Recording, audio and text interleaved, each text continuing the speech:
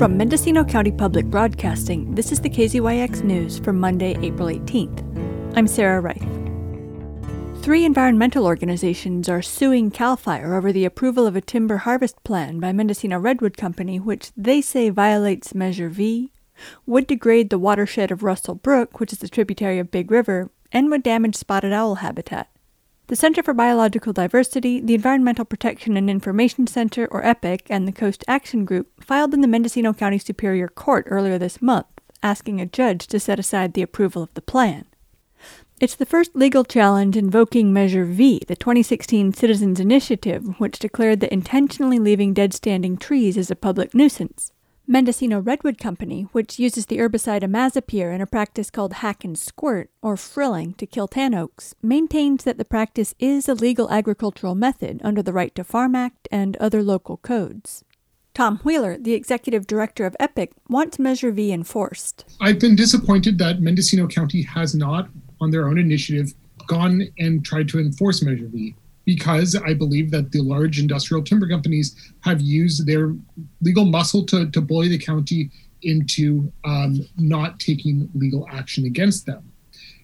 And so I hope that we can add some additional clarity about how Measure V is applied, and that through our lawsuit, we can give the county greater confidence in their ability to litigate this. In the summer of 2019, Javier Becerra, who was the state attorney general at the time, declined Mendocino County's request for an opinion due to an unspecified conflict of interest. CAL FIRE also uses hack and squirt in study areas within the Jackson Demonstration State Forest.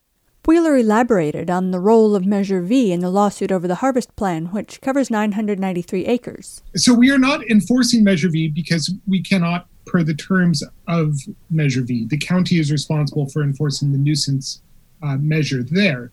But what we are saying is that CAL FIRE, in approving a timber harvest plan that includes hack and squirt, that is a violation of the forest practice rules in a couple of different ways. That by failing to disclose that it is a violation of Measure V and failing to have an adequate discussion of that is a potential violation. The timber harvest plan is incomplete in that respect.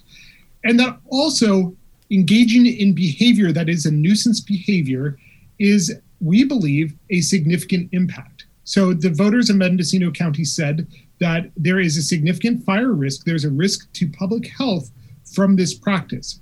But Justin Augustine, an attorney with the Center for Biological Diversity, said the lawsuit is about more than a citizens' initiative that's never been enforced. Separate from the Measure V issue, we are also pointing out in our complaint and in this litigation overall that this hack and squirt and killing of tan oaks, it's not just a Measure V problem, it's an ecosystem problem, because these tan oaks are a major aspect of the integrity of our redwood forests. But the reason Mendocino Redwood wants to get rid of them is because these tan oaks compete with the valuable conifers like the redwoods and the Doug firs.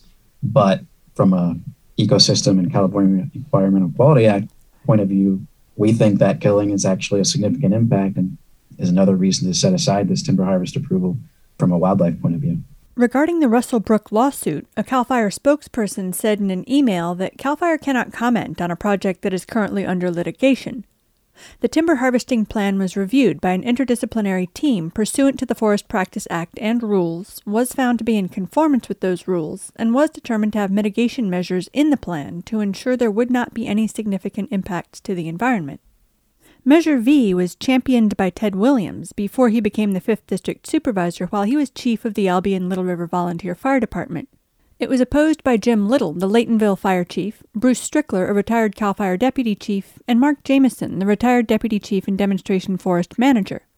Mendocino Redwood Company claimed that there have been instances where firefighters successfully controlled fires in areas where tan oaks had been treated with herbicide, including the 2008 Mendocino Lightning Complex fires. But Augustine doesn't think the current THP includes enough protection for large old trees that were spared from an earlier plan in 2004.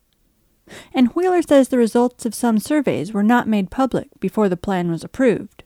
They're projecting this idea that, don't worry, we'll protect these trees, but they have not disclosed what in fact they're going to do with each individual large old tree. For example, they state in their timber harvest plan that was approved that their biologists will determine which ones will stay and which ones will go.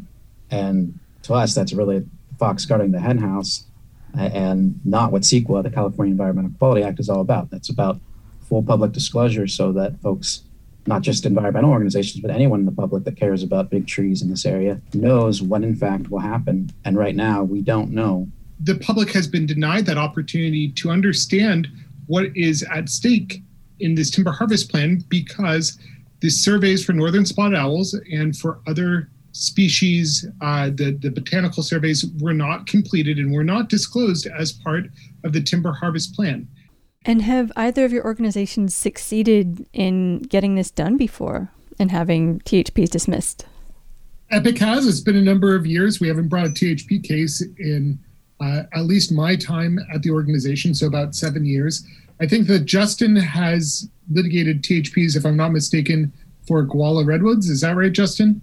Yes, that's correct. And, the Center for Biological Diversity, we've litigated timber harvest plans for over a decade at least, and it's a mixed bag. We've won some and we've lost some, and hopefully this one will add to the win bag. For KZYX News, I'm Sarah Reith. For all our local news with photos and more, visit kzyx.org. You can also subscribe to the KZYX News podcast, wherever you get your podcasts.